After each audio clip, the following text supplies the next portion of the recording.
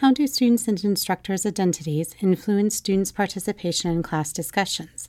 That's the focus of this week's 60-second SOTL from Elon University's Center for Engaged Learning. I'm Jessie Moore.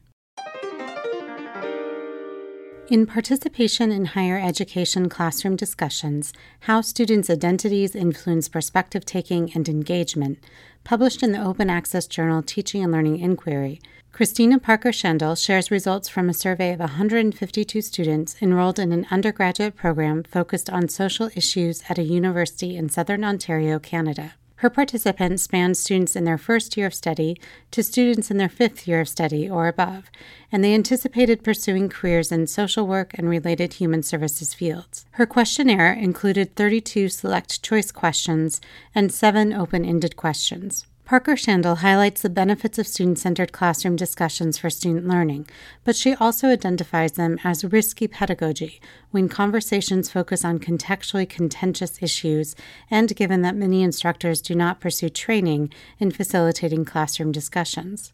Parker-Schendel reports that most students report only minor participation in and minor enjoyment of classroom discussions, but students who engaged in them more also enjoyed them more.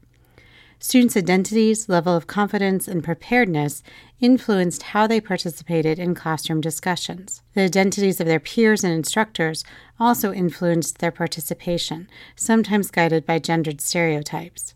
While the majority of students felt comfortable sharing personal experiences, approximately a quarter of the participants felt uncomfortable sharing personal experiences in class discussions. Some, for example, didn't want to be interpreted as representing all members of their minoritized identity, while others didn't want to disclose dissenting perspectives. Parker-Schendel also asked participants about conditions that would make them more likely to participate in classroom discussions. Approximately 3/4 of participants indicated that opportunities to participate in small group discussion first would enable them to engage more actively in classroom discussions. To learn more about this study, follow the link in our show notes to read this open access article and to review our supplemental resources for this episode. Join us next week for another snapshot of recent scholarship of teaching and learning on 60-second SOTL from Elon University's Center for Engaged Learning. Learn more about the center at www.centerforengagedlearning.org.